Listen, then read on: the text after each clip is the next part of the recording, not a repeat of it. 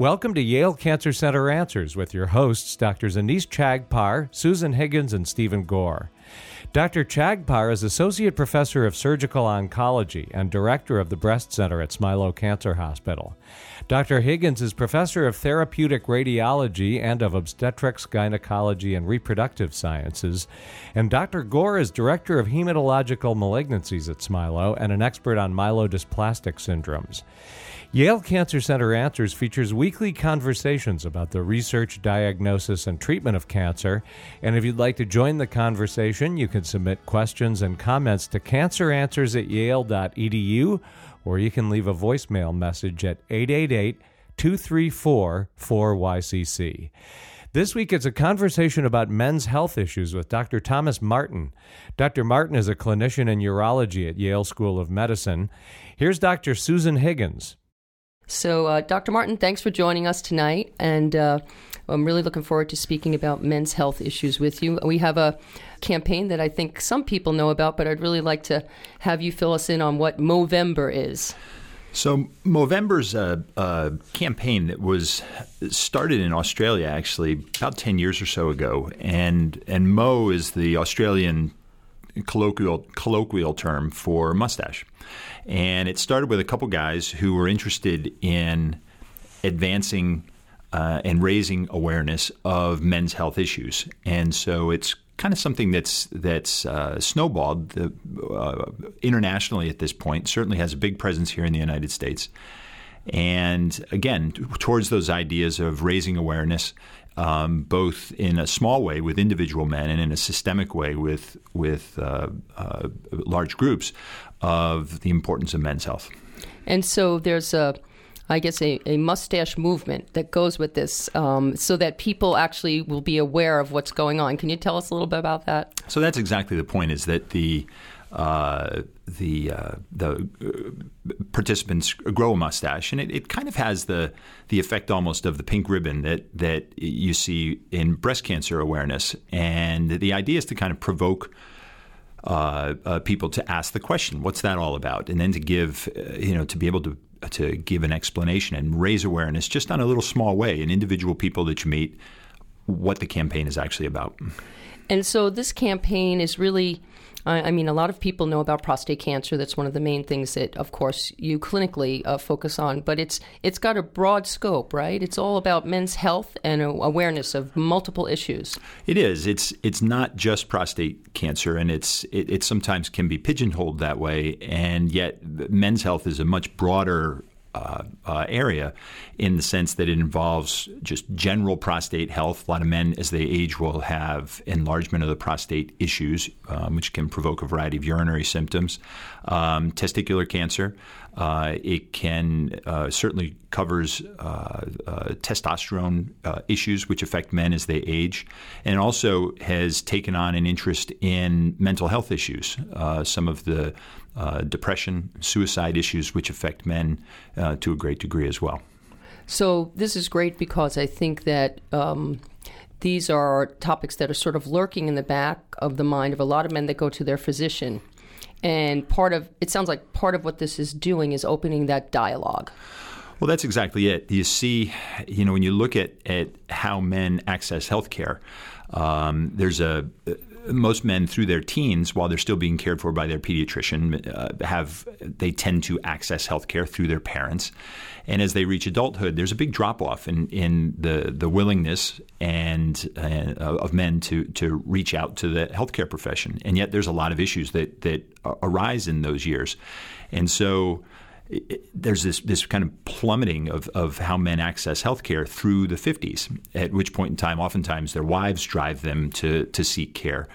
And the idea is to kind of bring these issues to the forefront, because men in general, and this is a little stereotypical, but when faced with the choice, will avoid healthcare. And we want to make sure they know that it's an issue that if they are experiencing problems, that they need to be plugged in about.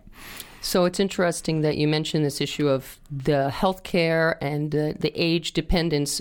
Women have a gynecologist that they see on a regular basis, and they're plugged into that throughout their 40s and 50s and into their 60s, whereas Men don't have that structure in their health care, so this is a great way to get the word out and to get them to their physician. And then when they come to the office, how do you approach these issues with the patient in the office?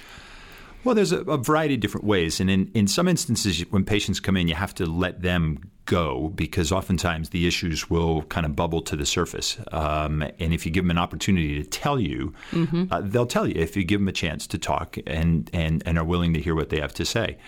So often you'll have a patient who will come in and have a kidney stone, say, and he gets to the end of an appointment and says, "Oh, doc, what about this sexual dysfunction problem or this urinary issue that I have?" And it was kind of lying there, but you just have to be receptive to the idea of hearing it. So there's that element of it. And then I think it's also the public awareness on the part of the guys to know that those are issues that are worth talking about, not that they have to feel they have to kind of bottle up. And there are some screening. Obviously, the PSA screening is something that I wonder what the compliance is with that, and how do you get people engaged in PSA screening? Well, and PSA is such a hard topic in the first place because there is such a wide disparity in what you read about it in the popular media and so on, and even what the various government panels put forth. On the one hand, the way I usually explain it to my patients is that it's very clear that on the one hand, PSA is a good test if you are interested as a patient in decreasing the likelihood of dying of prostate cancer. The trickier part for patients is understanding the downside of screening, which includes the false positive risks of screening, where a test will suggest there's a problem and it turns out there isn't. Or also, in the case of prostate cancer, sometimes diagnosing cancers that maybe wouldn't threaten a patient. And so those balances are things you have to really have an informed discussion with the patients about and find out what they want to accomplish. Yeah, so I think as clinicians, we think of urologists in terms of a lot of the procedures that they do. But I know, having treated prostate cancer patients, that when it comes to PSA and any issue of prostate cancer, there's so much gray that it actually takes a lot of time in the office to get people to understand those issues and work through them in their own mind so they can make a decision. It is. It's a very again, if you use the controversy just in the press as kind of the example of it, there's an awful lot to argue about. We argue about it, and one of the things that we try to do is obviously we want to make, obviously the ultimate goal would be to have a better test. But the other question is, are there ways to make the test that we have now, the PSA, itself better? How can we interpret it more wisely? A variety of different parameters there. How do we evaluate the abnormalities better so that we avoid the false positives and that we also at the same time find the cancers that are really important to find? And so that's one of the things I think that is where you'll see urology growing. Certainly where you see it growing at Yale is in interpreting the PSA in a wiser way. Right, because it's not just the number, but it's the velocity, how fast is it rising, and then putting that together with a clinical picture. And then, of course, sitting down and trying to explain the complexity of that to a patient. It actually takes quite a bit of time. It does, because there's such a variability in terms of all of those issues from patient to patient. And they all have a story where they'll come in and say, well, I have a friend who had prostate cancer with a PSA of such and such, and mine is the same, and why is my situation different? And it may be based on the nature of the tumor that they have or the age of the patient or a variety of other different factors. And so there it is. It's something that we have to kind of be very patient in terms of walking each patient through that. And it's a time-consuming process for sure, but it's a necessary one. Yeah, and I think we're doing this. We have a similar trend that we probably are a little ahead of the curve with prostate cancer, but in breast cancer, we're always explaining how breast cancer has really many diseases. Some more aggressive, some less aggressive, some more of a threat to your health, and some less. And so I think this is where prostate cancer is going now, is how to sort it out with imaging, PSA, et cetera. I don't know if you're involved with some of the imaging studies that are being done. Well, two things towards that. I mean, one of them, as far as the variety of treatments, is that there's a large movement towards active surveillance, which means monitoring, but not necessarily initially treating a cancer. And again, that's something that to patients sometimes is very anxiety provoking. And they'll say, well, I've got this cancer and we're just not treating it. And it seems counterintuitive to them. And it takes a major educational effort to help them kind of be comfortable with that, if that's something that fits their needs as we educate them about it. The other question about the imaging is both in terms of detection and in terms of treatment. Preston Sprinkle is doing some really nice work in our department with MRI, both in terms of using MRI to help make the PSA a better test and guiding biopsies better.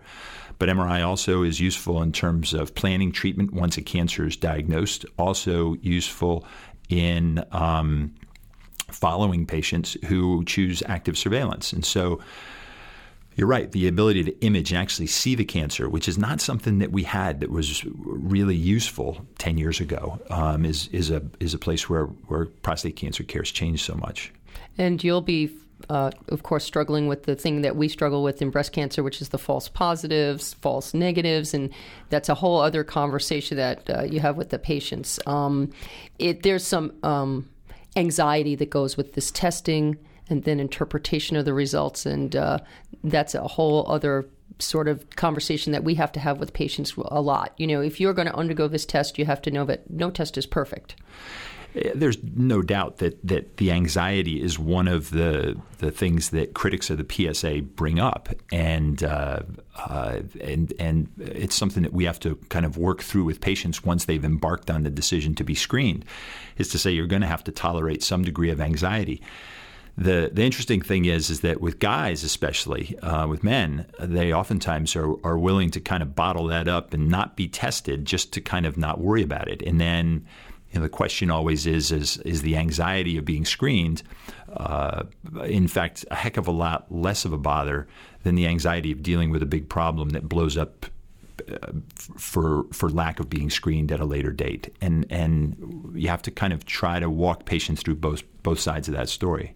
Yeah, we see this in the breast cancer world because people are actually, and I just had this conversation with a patient the other day, when they're thinking about mastectomy, they're actually making these choices based in part on the anxiety that will come in days and years to come with biopsies and surveillance. So we have a little bit of a double-edged sword with the surveillance, and we're all dealing with that. It's one of the things that when you have a patient who has a biopsy that comes back positive that you have to counsel them about, is to say, if you're inclined to be monitored, is that there is this kind of worry that's going to go along with it. And you have to be prepared for that. And some patients will find, and it's difficult in advance to tell them about the worries of treatment as well, because they haven't gone through the side effects or things of that sort. But in some instances, you have to kind of try to predict the future for them to a little bit of a degree, so that they can kind of do the compare and contrast when they make their decision as to how they're going to proceed. So it's a difficult project at times. Yeah, and I think this is the art and science, right? There's the as a clinician, knowing how to present the issue so that it's helpful, but not so fear-inducing that people don't come back and get screened, because I think this is something we're really seeing, that the anxiety is another symptom to manage, and it really does affect someone's health care. And that's, I think, one of the benefits of this campaign is to I think men operate sometimes in the realm of that the problems that they're experiencing are that they're the only ones who have the problem. And this is something, this campaign is something that lets them know that there's a whole world of guys out there that have the same problems. You're not the only guy, and we can walk you through it. You'll be walking with guys who've got the same issue. Well, that's great. I can't wait to speak with you a little bit more about this Movember campaign. But right now, we're going to take a short break for a medical minute. Please stay tuned to learn more information about Movember and the new advances in prostate cancer diagnosis and care with Dr. Thomas Martin. Breast cancer is the most common cancer in women. In Connecticut alone, approximately 3,000 women will be diagnosed with breast cancer this year, and nearly 200,000 nationwide. But thanks to earlier detection, non-invasive treatments, and novel therapies, there are more options for patients to fight breast cancer than ever before. Women should schedule a baseline mammogram beginning at age 40 or earlier if they have risk factors associated with breast cancer. Clinical trials are currently underway at federally designated comprehensive cancer centers, such as Yale Cancer Center and at Smilow Cancer Hospital at Yale New Haven, to make innovative new treatments available to patients. Digital breast tomosynthesis, or 3D mammography, is transforming breast screening by significantly reducing unnecessary procedures while picking up more cancers and eliminating some of the fear and anxiety many women experience.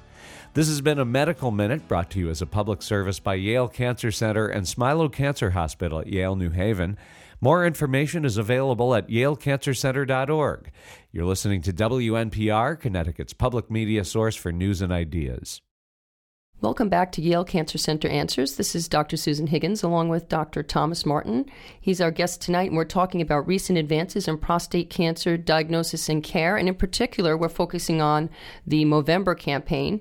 We just discussed how this Movember campaign can really help open a dialogue between the physician and their doctor on an individual basis, but it really also opens the dialogue on a bigger stage and allows men now to get together and advocate for themselves, for funding, and sort of on a more global level. Maybe you can talk about what the history of men's advocacy for their health issues has been and how that's changing. Well, the history hasn't been great in reality in terms of men's willingness to advocate for themselves. It was a big deal, if you remember Senator Dole years ago kind of bringing out his prostate cancer treatment, and that kind of raised a little bit of awareness. But men as a group haven't done a great job at this. And if you've watched an NFL game this month and you see the guys all wearing the pink gloves and the equipment with the pink and so on in honor of breast cancer awareness, and you realize how women have done such a great job advocating for themselves. And what it also emphasizes in comparison is how poor a job the guys have done. And, the things that are so notable is that, the Affordable Care Act, Obamacare, has over 130 mentions of women's health issues in it and 2 about men's health. Funding as far as women's cancer outstrips men's cancer funding research by a factor of 15 or more. And so, part of the idea of this campaign is that through awareness and through men's willingness to kind of speak up and advocate for themselves, that these things begin to turn around. But again, guys being less willing to kind of speak up about these issues, they hold them a little closer. That's what this is important for. Well, I see the correlate in the women's sort of health community in that I treat gynecologic cancers, and some of this I think is human nature for men and women. If it's below the belt, we don't talk about it. It's private. And so when we think about urology, their minds automatically go to sexuality and intimacy and erectile dysfunction and all of these things that, even though we have the people in the bathtub on the Cialis commercial, people still don't want to talk about it. And that's the idea. And I have a patient who is actually a pastor here in New Haven who talks with the men in his parish about it and says that, there are more things to being a man than just that part of it. And you have to put them in the perspective of saying part of being a man is taking care of yourself so you can take care of others and so on. And that there's help for those other more personal issues that go along, but you have to keep yourself alive and healthy in order to do those other things. And it's an effective message that he uses. And so I think those are the kind of things that we try, kind of on a bigger level, to emphasize to the guys to get out there and be advocates for each other and for those issues as a whole. Yeah, and I think this whole putting it in the context of men's health helps people, right? It's not just prostate health. There are some other issues. I think it's more of an encompassing topic that you can engage the patient in. And I think there are other things like low testosterone, and we talked a little bit about testicular cancer. These are important health issues that also go into this Movember campaign concept, right? That's right. Low testosterone is an issue that affects nearly every man as they age. Your testosterone will pretty steadily in almost every case decline as you age at different rates for different men, but it can provoke a variety of symptoms, sexual dysfunction being one that perhaps the guys notice the most.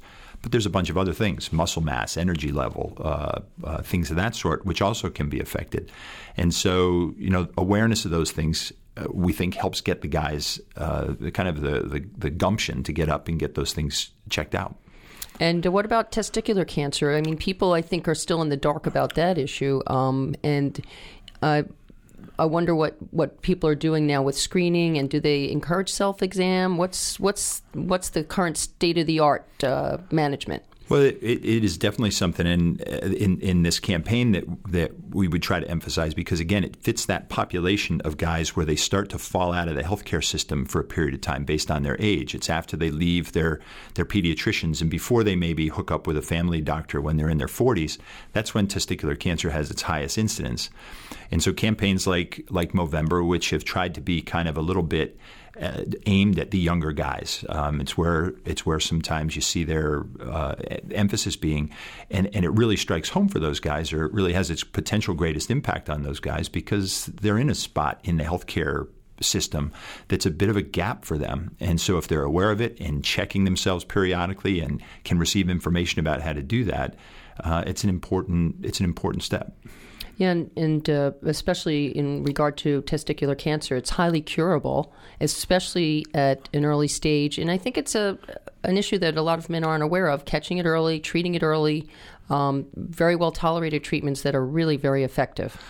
Right. It's such a treatable and, in fact, such a highly curable disease. And it was one of the things that obviously Lance Armstrong pointed out, all the issues otherwise aside in terms of the competitive things that he's been accused of. But, this guy had testicular cancer in a pretty bad way and is living a life that's a high-quality, achieving life, and did so because he was very well treated and had the problem found and dealt with it. And that's, I think, is a good example for people to know about. All the other kind of scandalous things aside, is that here's a guy who's healthy and well because he got on the problem and took care of it at a young age.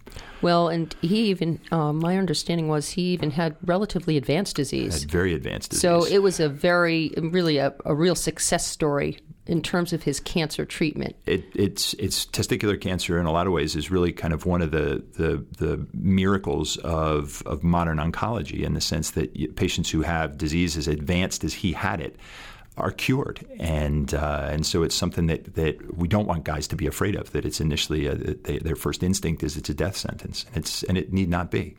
And when someone as famous as Lance Armstrong or some other celebrity steps up to the plate and talks about something as personal as that, I mean, it seems like that was a real turning corner for testicular cancer in terms of its global awareness, or at least in the United States. No doubt, it's helpful to see someone step up there and show that, and be willing to share the fact that they've had a problem that can be a sensitive one, obviously, and they've confronted it in a public way, which kind of takes away some of the sensitivity issues away.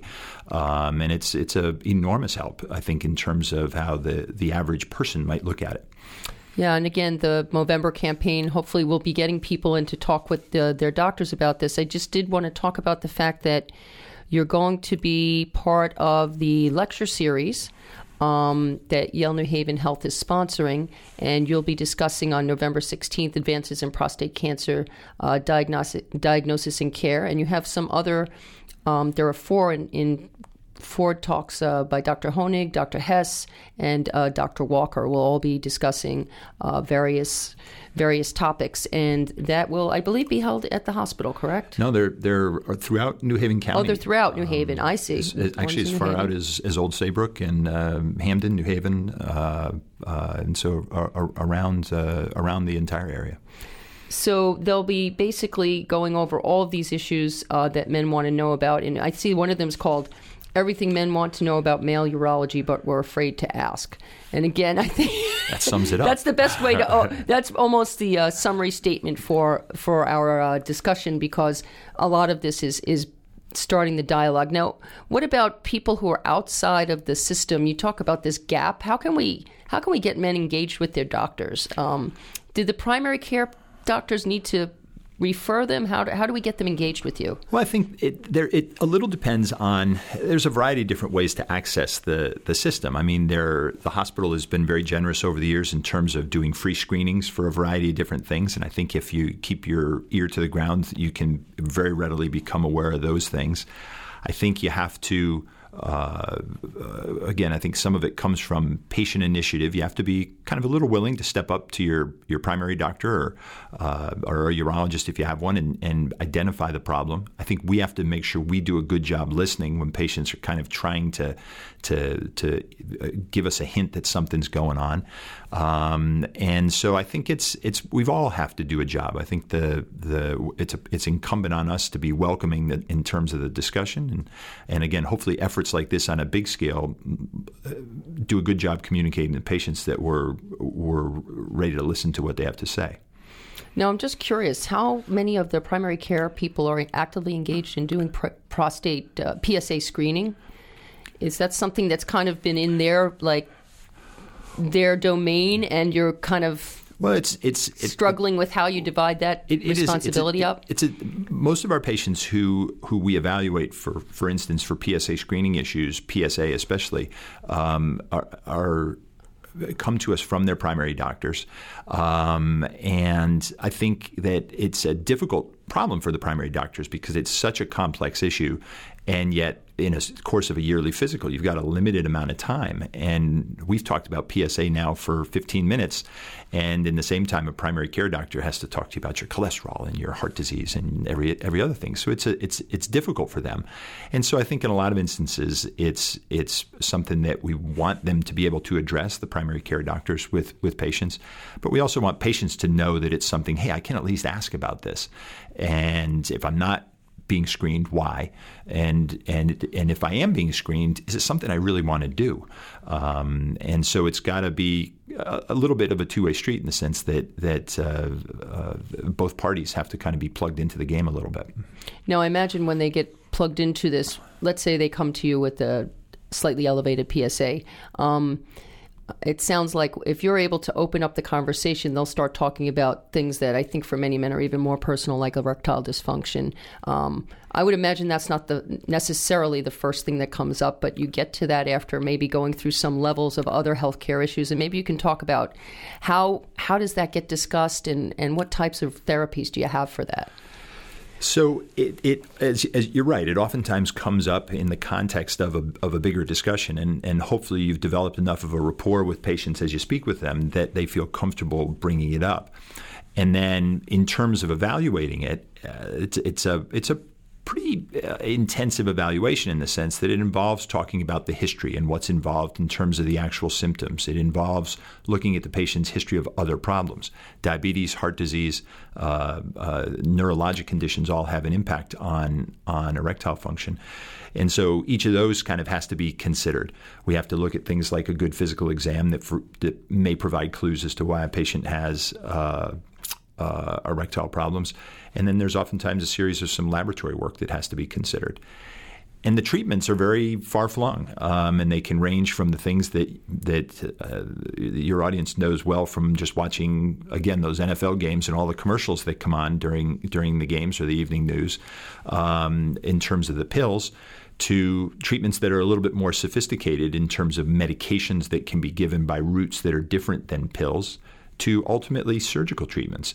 And so there's a big spectrum. But again, it's a process. You have to walk the patients through it in terms of understanding what they want to accomplish. And obviously, it sounds like partnering with their primary care doctor to address, it sounds like all these other what we call comorbidities is an important part of that.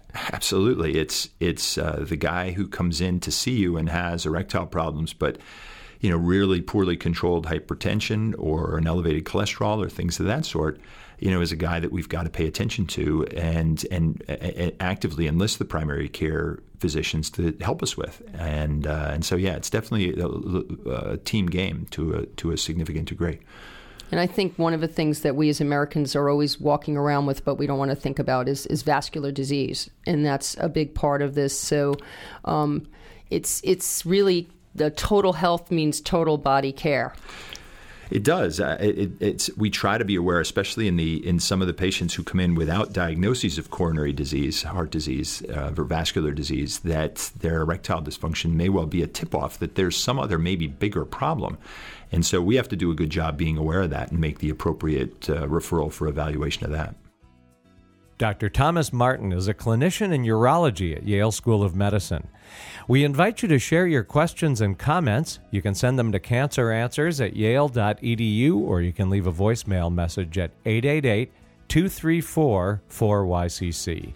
And as an additional resource, archived programs are available in both audio and written form at yalecancercenter.org.